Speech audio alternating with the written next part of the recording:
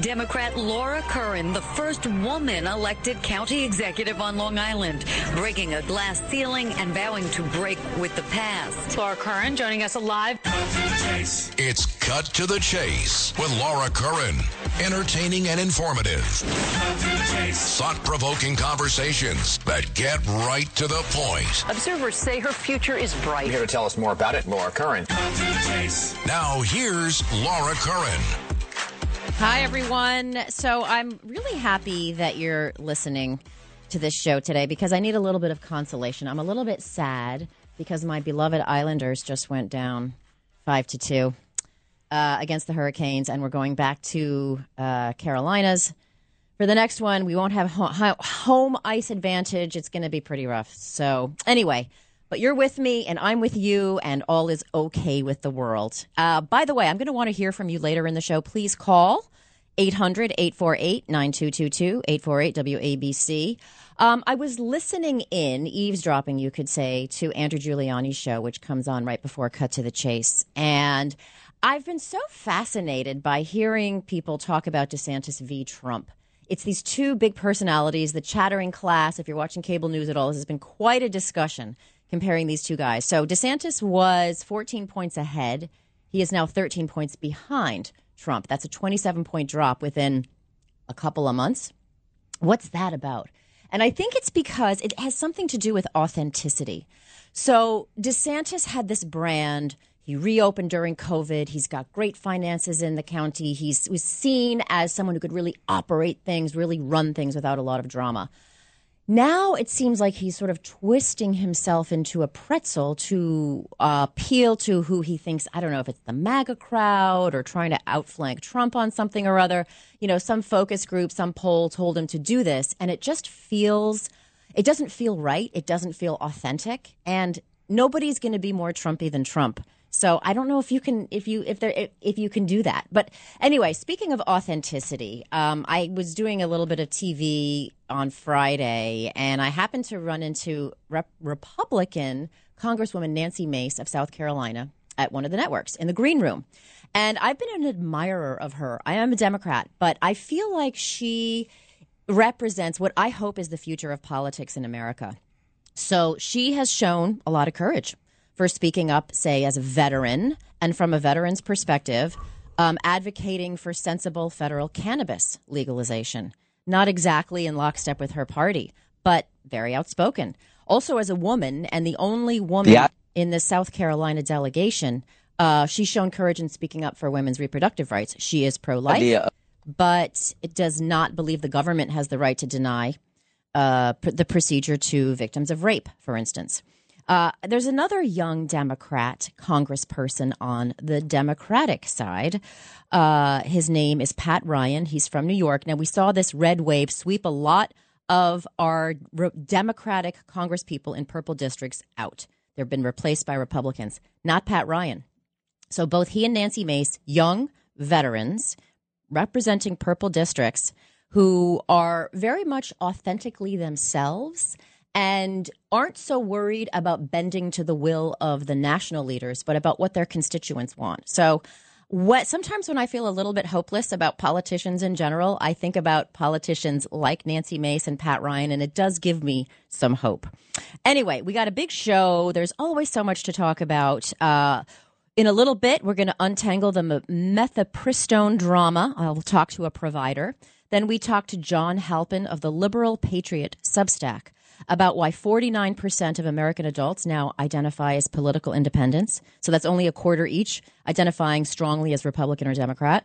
We get our weekly dose of Albany budget update from State Senator Monica Martinez of Long Island, and my chat with NYPD Commissioner Keechant Sewell. All right. So speaking of reproductive rights, this is something that I don't really talk about very much because as a county official, I really had no say over it. It's also a very personal issue. It's hard to talk about. It inspires a lot of emotion. But wherever you are on the choice spectrum, and it is a wide spectrum with many nuances, you will have seen over the past couple of weeks, and you're probably confused, as I was, by the mifepristone saga. It seems like all of a sudden this abortion drug has become a household name. I'd never really heard of it before. But is so far, in broad strokes, this is the saga. It all started in November in Amarillo, Texas, when a U.S. District Court judge suspended the approval of this drug. It was approved in 2000. And it's since been used quite safely, actually, by about 5 million women. Then the U.S. Fifth Court of Appeals, I'm bungling that up. The Fifth U.S. Circuit Court of Appeals, based in New Orleans, ordered the FDA not to suspend it, but to limit its use. Then the Biden administration asked the Supreme Court to intervene. And on Friday, this was the big news, the Supreme Court blocked the Texas judge's ban. And the case is going back to the Fifth Circuit, due in court next month. All right. That was very long-winded. Leah Copland is a nurse midwife and director of clinical operations for Abortion on Demand, which is the largest U.S.-based telehealth provider. Leah, did I get that right? Yep, you did. Okay. That's a relief. Were you relieved or surprised by the Friday Supreme Court move? Definitely both. Very relieved just to know that we can keep mifepristone and misoprostol, specifically mifepristone that you mentioned, that's been used for about 5 million people in the past 20 years. We know it's very safe, and we can keep providing it in the states where it is still legal to have an abortion. And also surprised. I was not sure what the Supreme Court would do. You know, overturning Roe back in June was certainly a shock to the movement, but very relieved overall. So are a lot of the patients that you work with, are they surprised that there is a medical alternative, or do they feel that they have to go, medicinal approval, I should say? So I think that, there's, even though medication abortion has been around for 20 years, there's still a lot of people who didn't know much about it. And we find a lot of patients actually who find us for care, and they just start Googling about abortion and learning about their options, and sometimes they didn't even know that this existed, to do an abortion with pills. I think a lot of people have images of an aspiration abortion in a clinic, and they are often surprised to know that this is as safe, as straightforward, and we're able to get it to them in just a day or two. One thing that was really interesting is that Texas judge said that the FDA didn't properly weigh the risks and benefits when it approved the drug in the year 2000, kind of implying that it might not be safe. But we see it is, compared to things like penicillin, like Viagra, it's actually many times safer. Yes, it absolutely is. And, there's over 100 studies that have included over 125,000 people, rigorous scientific evidence that has looked at the profile of mifepristone. We know that it is much, much safer than full-term pregnancies. And, some of the evidence that the judge cited in his ruling was based on blog posts and science that was, anonymous reporting from people. So on one side, we have, rigorous science and evidence, and on the other side, we have sort of some anecdotal information that he cited. So we definitely have the science and research on our side to talk about its safety. How did your job change after the Supreme Court overturned Roe, since Dobbs last June, almost a year ago? Yeah. So, because telehealth is regulated in some states around abortion, there were already many states that we weren't able to provide care in. So those states are now many of the states where it's not legal to have an abortion at all. So we did have some states where we could no longer provide care. But again, the states that have allowed telehealth medication abortion tend to be the states that have the most progressive laws around abortion. Right. And I will just point out that there is a non-U.S. based provider of telehealth medication abortions, Aid Access, and they are still providing care even to states where it is not illegal to have an abortion. So it is possible for folks to get that. It's just that they are at real risk of criminalization. And so it's just important for folks to know that it's still possible to get the meds. It's just not necessarily legal. Right. And to use these medications, it has to be very early in the term, right? Well, they're actually very safe and effective up to 11 weeks, probably longer. Some providers are going to 12 weeks, and in other countries they go even longer. So it is very safe for most of the first trimester of pregnancy, for sure. So this is such a political hot topic. It's such a football. It's politicized incredibly. Does that make your job harder? Definitely. First of all, we deal with just so much misinformation out there. Abortion tends to be something that people are not comfortable talking with for good reason. It's very stigmatized. And even though 1 in 4 people end up who are able to get pregnant have an abortion at some point in their life or have multiple abortions in their lives, it's really something that you don't necessarily know that other people have had unless they share that with you. So people think it's really rare. And then, a lot of what we do is just let people know this is really normal, this is really common, this is really safe, and it's really okay to make this decision if this is what you need and want in your life right now.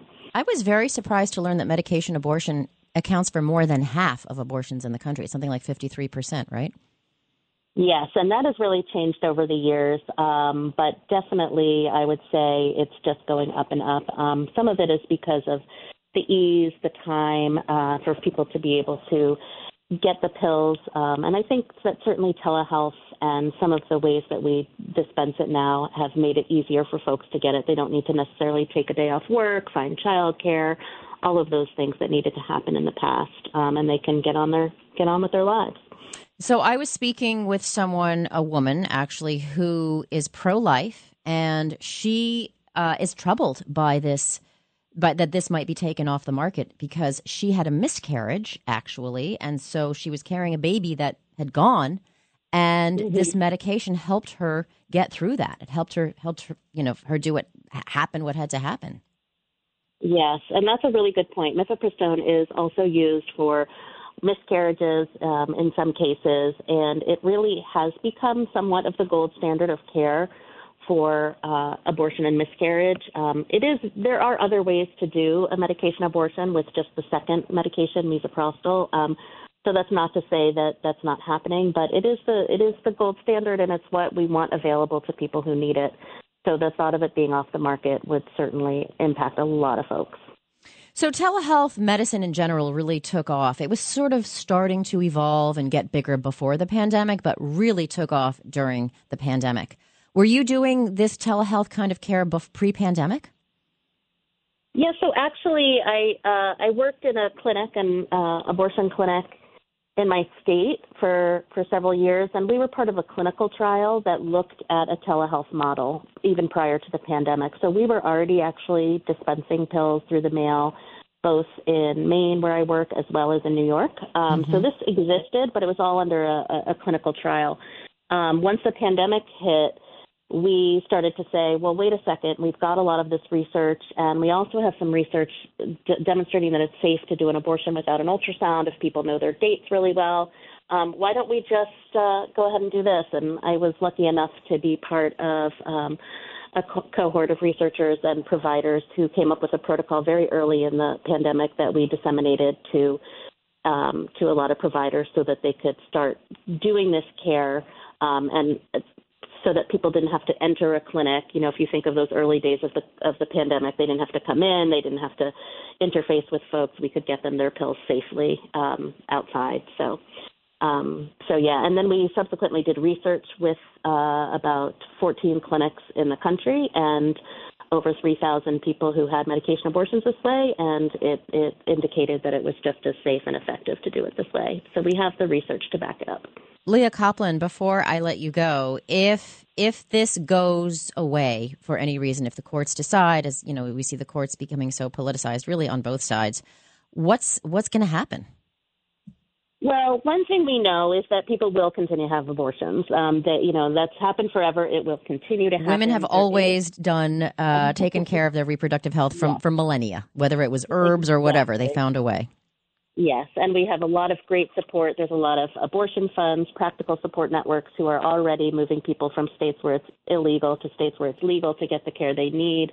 There's also, again, the second medication used in a medication abortion, misoprostol, that can also accomplish an abortion, and in fact, that's used in many, many countries. So abortions are not going to stop no matter what the Fifth Circuit says, no matter what the Supreme Court says. Yes, it might become more difficult, but we have a lot of energy and a lot of people working very hard to make sure people can get the care they need and deserve. Leah Copland, thank you so much. Leah is a nurse midwife and director of clinical operations for Abortion on Demand, and I really want to thank you for coming on and talking about this in a very common sense way. Thank you for having me. Listeners, stay tuned. We're going to talk to the Liberal Patriot's John Halpin about why so many Americans are becoming independent voters.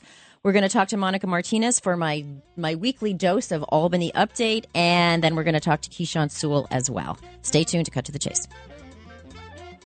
When you need mealtime inspiration, it's worth shopping Kroger, where you'll find over 30,000 mouth-watering choices that excite your inner foodie. And no matter what tasty choice you make, you'll enjoy our everyday low prices, plus extra ways to save, like digital coupons worth over $600 each week. You can also save up to $1 off per gallon at the pump with fuel points. More savings and more inspiring flavors make shopping Kroger worth it every time. Kroger, fresh for everyone. Fuel restrictions apply.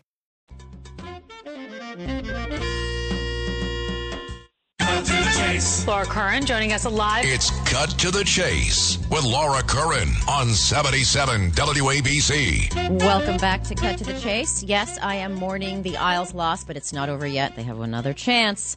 It's not over till it's over. My husband actually went to the game. The last couple times I went to the game, they won. So anyway, what are you going to do? So I am really happy to talk to this next guest. His name is John Halpin. He's one of the co-founders of the Substack called The Liberal Patriot. If you don't know what Substack is, don't be embarrassed. It's an online platform for subscription newsletters where writers basically send their work right to your inbox. It's pretty cool.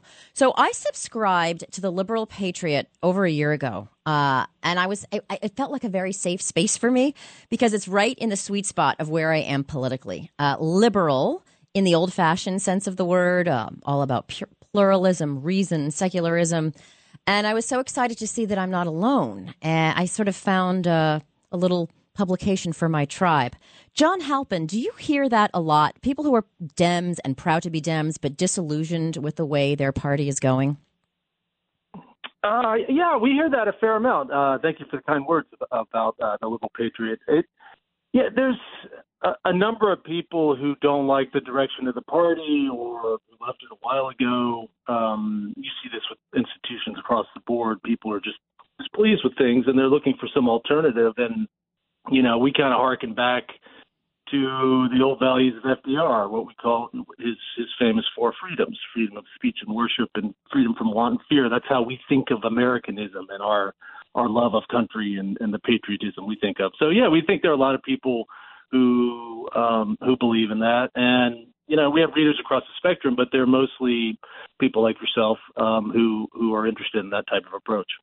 Right. I mean, you do hear there's a certain subset of folks who were once called themselves liberal, but now they've been, quote, red-pilled, and they've gone completely to the other side. But that's not a lot of us. Some of us are still hoping that the Democratic Party can represent us and represent our values. Yeah, absolutely. I mean, I think you saw this most clearly probably with Biden's run. I mean, you remember the back and forth in the primaries, and it was sort of strange for a while, like, where's this party going? But then mainstream Democrats really put Biden over the top. And, you can have qualms about some of the things he may have done as president on some things being the party leader. But, he's from that old ilk as well, right? And it's basically what we call pro-worker, pro-family, pro-America politics, right? And that's, in our mind, the best of the Democratic Party and the best of American liberalism. So that's what we defend. And so we're finding more people want to read about this approach. So one of your recent newsletters, I found this very interesting. You write that a Gallup poll finds 49%, it's about half, a little tiny bit less than half, of U.S. adults identify as political independents. A quarter each go to folks who call themselves either Republican or Democrat. That is a big middle, and it's getting a lot bigger. Yeah, the two parties, the leadership, and I think the media ecosystem around them, they just deny this issue, and the data is stark. I mean, it used to be more than a third of people would identify directly as a Democrat or Republican. It's only a quarter now, right? And half the country identifies as independent. You force them to make a choice, they basically split both ways, and you end up with the country we have, which is sort of bifurcated. But if you dive into these voters, they may lean, Democratic or liberal in some things, but they may have a mix of opinions. And the current party configurations is a sort of down the line progressive Democratic Party, down the line sort of conservative and much more Trumpian Republican Party. And most people just don't fall into that. And so they're looking for alternatives. And we don't really have you all have some fusion voting and things there. There aren't really third-party options that are viable. It always plays sort of a spoiler role. So I think people are just choosing to identify as, I'm not one of those two, I'm something else. And it doesn't mean they wouldn't occasionally pick a Democrat or Republican. Right. But they're basically telling everybody in power, you're not doing a good job representing the complexity of our views.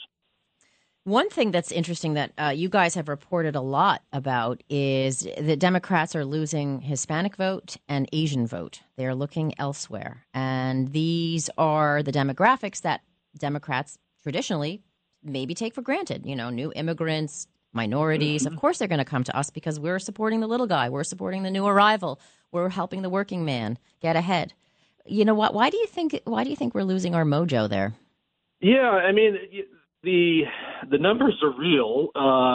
Trump actually improved his vote with Hispanic and black voters in the last election. Most people have trouble getting their head around that. It's not a huge gain, but it was some gain. Most of the talk in politics for many years was the Democrats losing white working class voters, which is still real. Yeah. It's regionally divided. But now it turns out that on a number of things, a lot of cultural issues, but a lot of it was COVID policy too. So if you look at DeSantis' rise in Florida, he barely wins in 18, but he had a huge shift in the last election and picked up a lot of Hispanic voters. And, the evidence we saw was that a lot of people were upset about the Democratic approaches on COVID and things like that. And that, so that plays into it as well. And, you see the fights in San Francisco or New York over schools, which, like how people are admitted, things of that nature. And so some of these working class communities, which value education, value small business work, are thinking about alternatives. And so, yes, they are leaving. And, these margins matter a lot. It's going to be a handful of states in 24, and the Hispanic vote in Arizona will matter. If you lose some of the black vote or, you get declining turnout in places like Wisconsin or Michigan or Pennsylvania, it's not hard to see a Republican winning. So, the Democrats need to take this seriously. It's not just you're losing white working class voters. You're losing ground with all of them. Mm-hmm. And they, you can't just replace them with hyper-educated white elites, right? It's not a winning strategy. Yeah, it's causing the problem. So the values of the overeducated kind of college elites in the Democratic Party kind of repel some working class voters of all stripes. And you see the divisions we have today.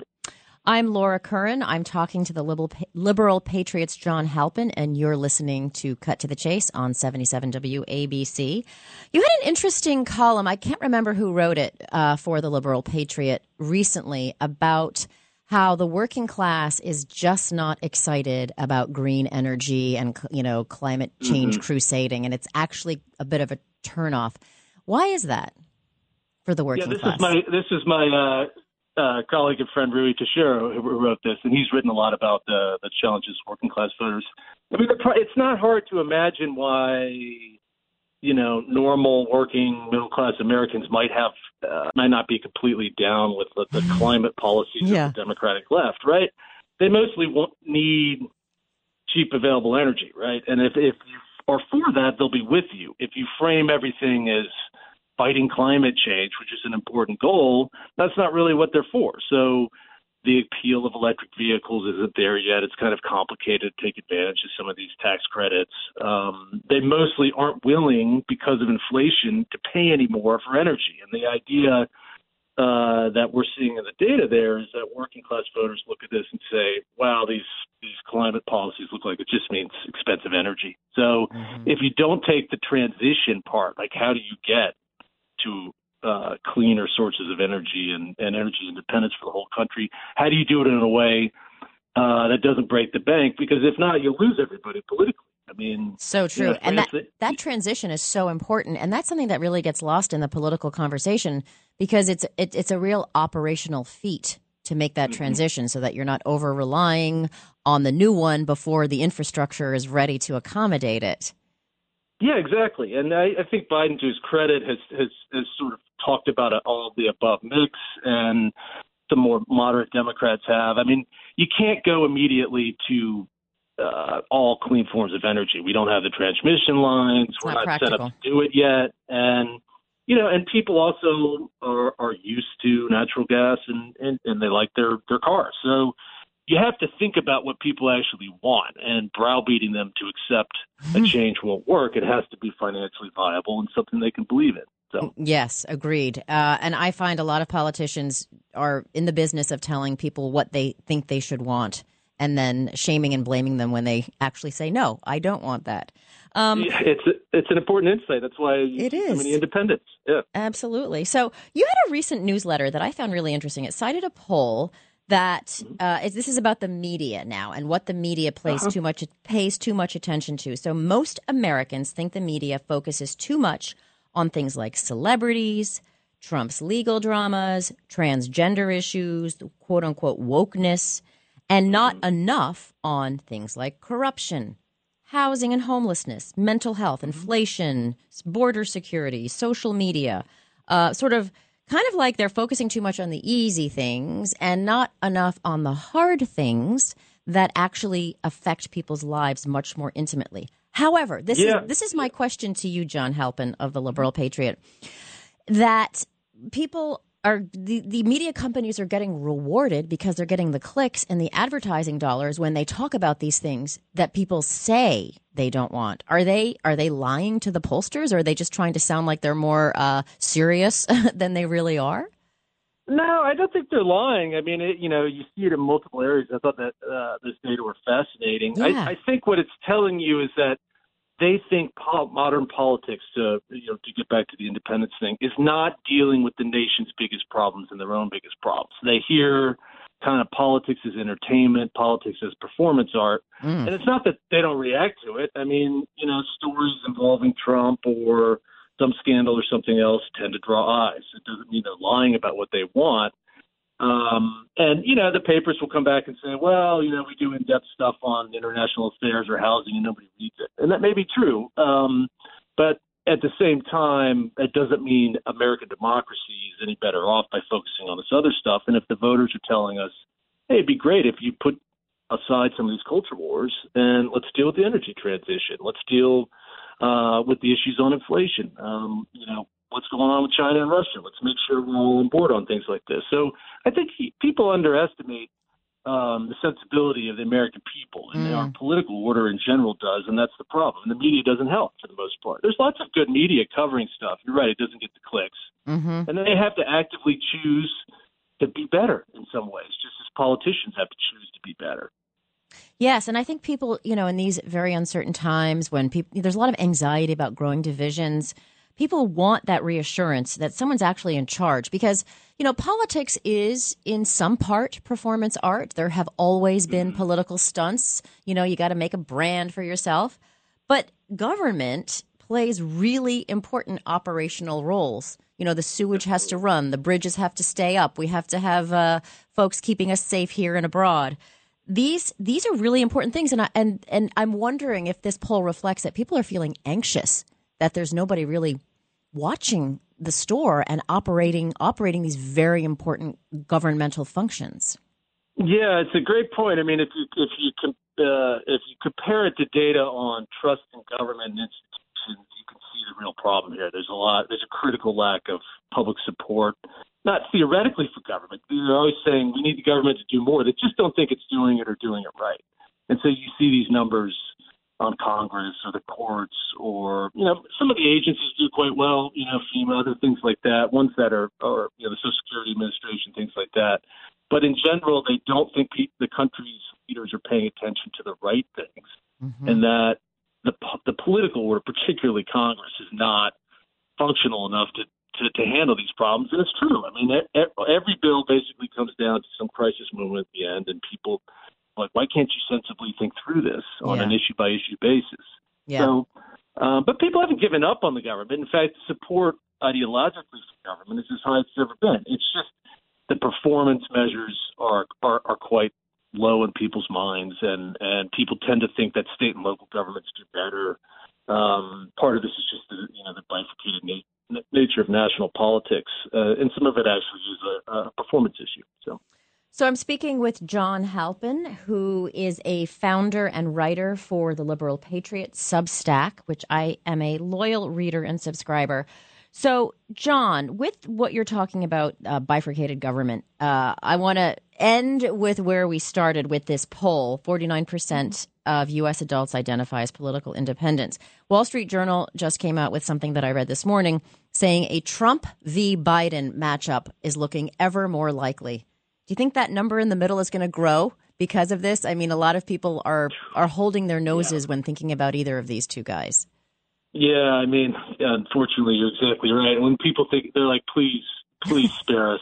Can we not? And the problem with the U.S. presidential system is it's interminable. I mean, why do we start the presidential election 18 months out? I mean, other democracies can do this fairly quickly. I get their parliamentary systems, but it's like we have to sit through this for 2 years. And if it's a repeat of Trump and Biden, Americans are wise to sort of just check out until the final 3 months to make a decision again. You're not going to learn a lot between now and then. In fact, you'll just get angry, and you're not abdicating your civic duty by doing that. You're being sane and protecting yourself because you don't learn a lot in that process. So, and a lot of people are nervous about the age of the two leaders, and they want to see some new blood. But, we'll see. I mean, I guess the best thing is just keep living your life and try and focus on the country's problems and push off presidential politics as long as possible, because nothing good's going to happen. And there's always lots of local politics, and I would argue that local politics affects your life much more intimately. John Halpin of the Liberal Patriot Substack, thank you so much. And listeners, I would encourage you to subscribe. It's free and it's always interesting. John, thanks so much for your time. I really appreciate it. Thanks for having me. Yeah. You got it. All right, up next on Cut to the Chase, Laura Curran, will be speaking to State Senator Monica Martinez of Long Island about what the heck is going on, as John Catsimatidis says, in Albany. Ohio, ready for some quick mental health facts? Let's go. Nearly 2 million Ohioans live with a mental health condition. In the U.S., more than 50% of people will be diagnosed with a mental illness in their lifetime. Depression is a leading cause of disability worldwide. So why are some of us still stigmatizing people living with a mental health condition when we know all of this? Let's listen to the facts and beat the stigma. Ohio, challenge what you know about mental health at beatthestigma.org. Cut to the Chase. Laura Curran joining us live. It's Cut to the Chase with Laura Curran on 77 WABC. Welcome back to Cut to the Chase. So if you've been listening to this show for the past few weeks, you will be as obsessed as I am with what's going on in Albany with the budget. It's 23 days late, and I always like to get someone on the inside to tell me what's happening. So I'm very happy to introduce New York State Senator Monica Martinez to the program. Hello, Senator. You. I'm great. So, you are now one of the two. You're sort of an endangered species of Democratic senators from Long Island. And do you find that you have a particular kind of pressure because you're just one of the few now representing a very purple region? Yes and no. One, because we all have to work collaboratively regardless of party lines. But in terms of having a seat at the table, yes, I am the only one from Suffolk County. And therefore, my responsibility is to not only listen to my colleague from the other side of the aisle, but also listen to my constituencies and bring that to the table when having this conversation with leadership. So what is the latest? What are you hearing about the timing and about the big issues being debated right now behind closed doors? Well, the biggest issues have been revolving housing, bail, the good cause eviction, your charter schools. So it's a big budget that includes a lot of policy, more than usual. Right. It's not just the numbers. As we think of a budget, it's sort of happened, it's evolved over the years where a lot of policy that may be controversial gets shoved into the budget just so that it gets done more quickly. And I've always had an opposition to that. I think certain policy issues should not be should not be talked into budget dealings, only because they are very intense. There's a lot of components that go into it. And sometimes putting it in the budget when you don't have enough time, where you really need to pass a budget to keep government going, these are policy issues that should not even be in there. So that's really what's being held up as to why we have not passed the budget. We are to return tomorrow morning to gavel back in at 11 a.m. and go from there. And tomorrow through Wednesday is regular session days, but obviously hoping that the budget keeps moving and we can have a budget this week. But again, that's very unclear. By the way, listeners, I interviewed Monica Martinez when she was running for in a very interesting primary. If you want to go back and listen to Cut to the Chase Extra, it's actually a really good podcast. I got a lot of good feedback on it. I won't get into it now because we don't have time. But you were in the Senate, and then you were voted out for 2 years, and now you're back. Does it feel different now? In a way, only because we have new members and new representation from different people, new districts. So the district I had in the past, when I was there back in 2018, it was the South Shore of Long Island, Suffolk County. Now my district encompasses central Suffolk and Suffolk. So now I only have the townships of Babylon and Islip, when in the past I had Islip and Brookhaven, right? So it's a different constituencies, different people up in Albany as well.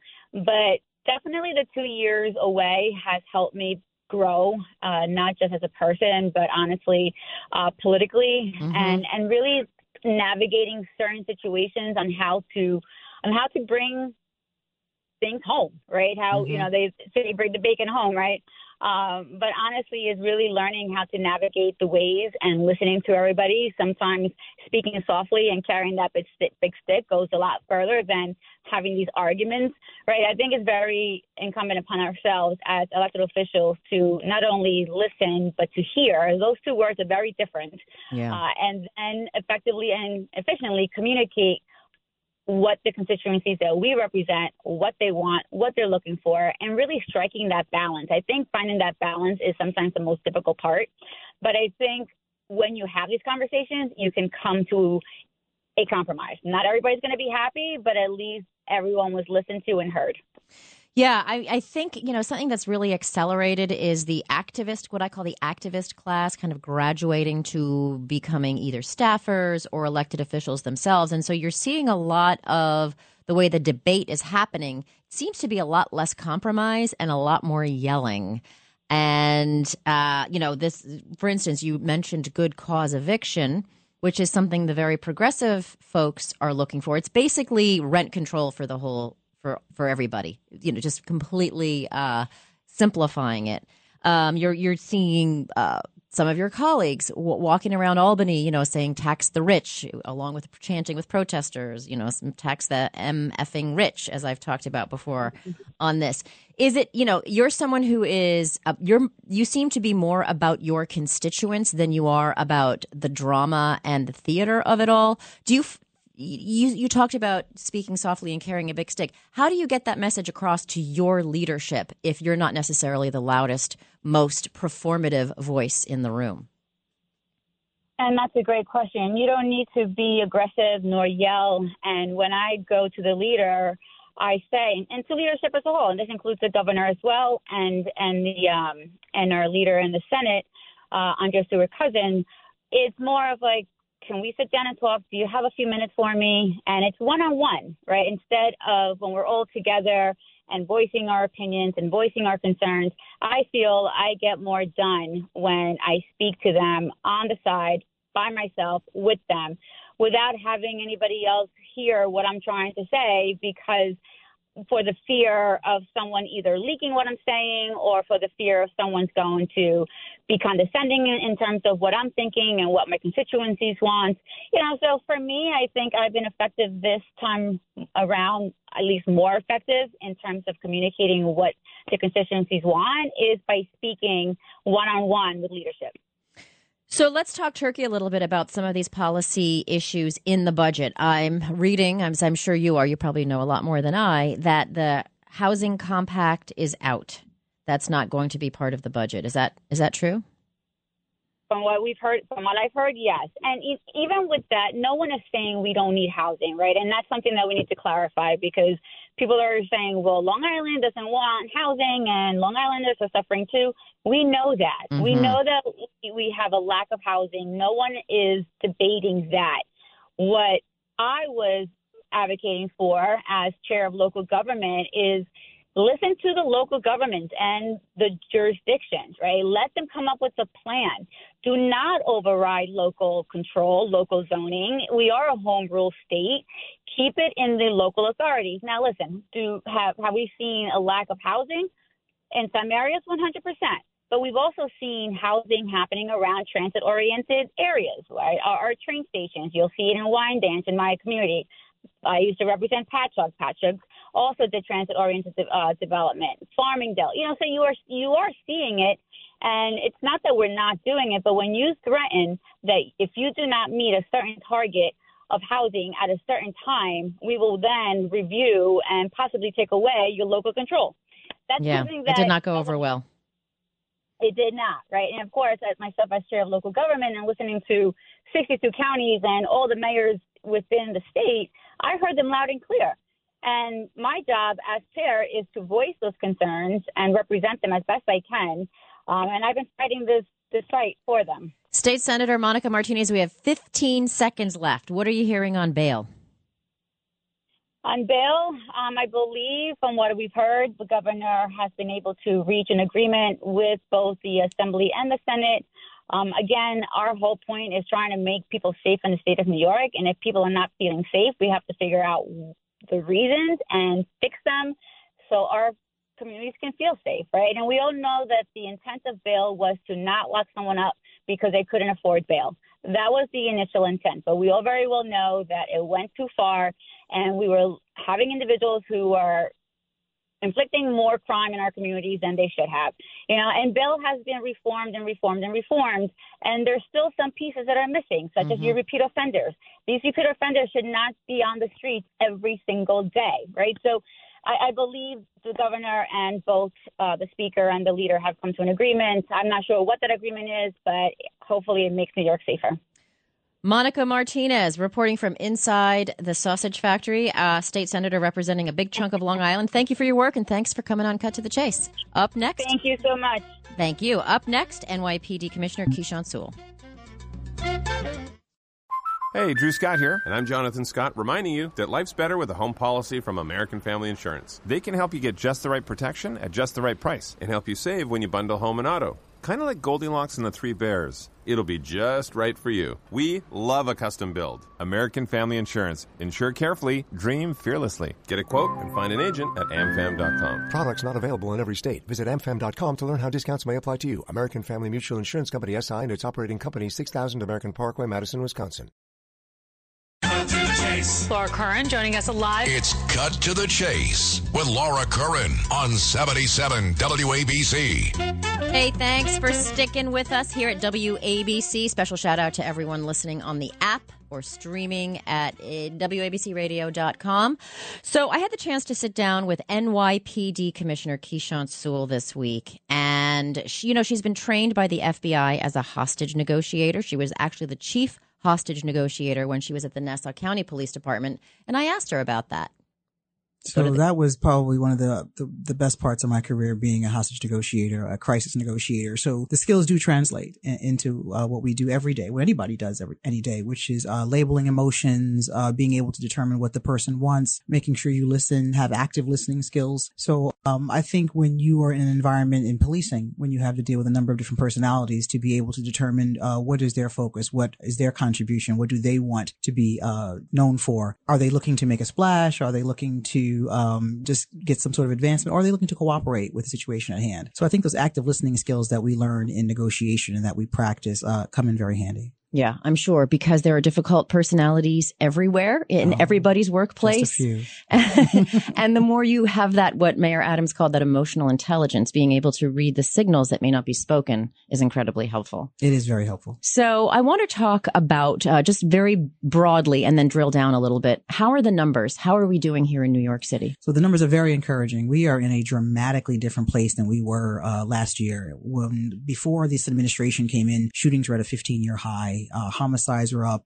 Major crime across the board in the major categories were up. We recognize that the first thing we need to do was get a handle on the violence, on the guns, the shootings, overall in the city. So we put in place initiatives to be able to address that first, and they worked. Shootings and homicides are down double digits. Now, the first quarter of 2023, we are down in 5 of the 7 major categories in the city. Transit is down 7 or 8% as well, year to date. So we recognize that while we had to stop the violence, we still had to address the other crimes as well and address quality of life across the city. And the numbers that we are seeing are very encouraging, and they're going to continue to trend in the right direction. You know, I have to say, as someone who comes to New York City regularly now, walking across Midtown a lot, it feels different. It feels better. However, the issue of crime is still very politically charged.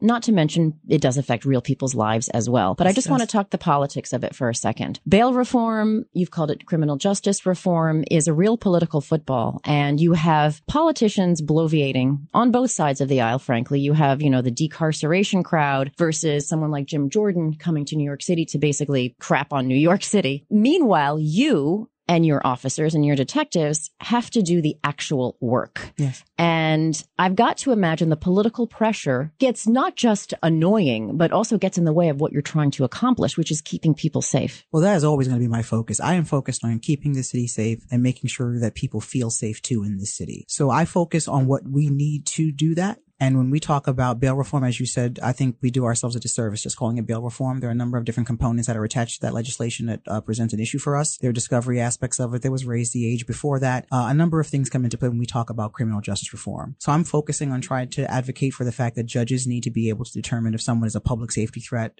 when they determine whether to remand, set bail, or release. And when we talk about youth crimes, as we see every day in the city, our shooters are getting younger, our victims are getting younger and younger. So for judges being able to look at the whole picture of a youth that's brought into the youth part of the criminal justice system, I think is important as well. But we focus on New York City. We focus on the people of the city, the victims of the city, the businesses of the city, and I'll leave the politics to someone else. Do the politicians ever consult you with what you're seeing on the ground, or does it not work like that? We have a great relationship. We actually started a system where we send out email blasts to our elected officials to let them know what's happening in their communities and with their constituents so they can see what we see every single day. And we expect the feedback. We expect to be able to talk and have a conversation about what we can do better and what we can do collaboratively. So talking about the community, building trust is fundamental to your job. People trust your officers. That nothing is more important than that there is the two-way communication. There's that trust has frayed in the past several years. How do you bind it back together again? What do you do? We can't do anything without the community, and we need the community to trust the police. It's been a challenging few years for policing in general, and that's not just in New York City, that's really across the nation. But nothing is better than going to the community and finding out what they want from their police department. Last month, we started the first community CompStat. Everybody knows what CompStat is. It's been around for decades, probably the greatest crime fighting tool in policing. So how do we make that better? We bring the community into the CompStat process, being able to have them come into the Jack Maple conference room in One Police Plaza through virtual means to tell the police department what the challenges are in their communities. But it's also good for them to see how we hold their commanders accountable as well for what's happening in those neighborhoods. Something as small as derelict vehicles all the way up to a condition for drug use in an area. But having that interaction on a daily basis with our community council hearings, with the meetings that our commanders have across the board, letting them know that we're in this together, I think is going to make the difference. So you being the public face, along with the manager of this very big police department, it's inevitable that you will be criticized. Anyone in a leadership position, especially something like this, does get criticized. I was reading recently that the Civilian Complaint Review Board recommended, I think it was about 750 officers get disciplined in a certain way. You said more than half of those, I'm not going to take your recommendation. And there was criticism for that. How do you handle that? So I want to correct that right now. That is not what happened. Okay, because that's what I read in the paper. That is absolutely not what happened. I actually have an internal affairs background, and if anyone thinks that I don't think officers should be disciplined appropriately, they are completely wrong. And then it could not be further from the truth. So if you want to listen to the rest of my conversation with NYPD Commissioner Keechant Sewell, check out my podcast. It's very creatively called Cut to the Chase Extra, and you can find it wherever you get your podcasts. I talked to her about the challenge of recruitment and retention in these times of police officers and what it's like to be the first female to lead this force of 50,000 people, both sworn and civilian. All right. I promise to take your calls. And is Ben still on the line or is he gone? Oh, you know what? We're out of time. I'm very sorry. Please call back next time and I will do better to get to you. Thank you so much for tuning in to Cut to the Chase. We have Positively Ernie and Patricia with some dose of good news, some good endorphins coming up next.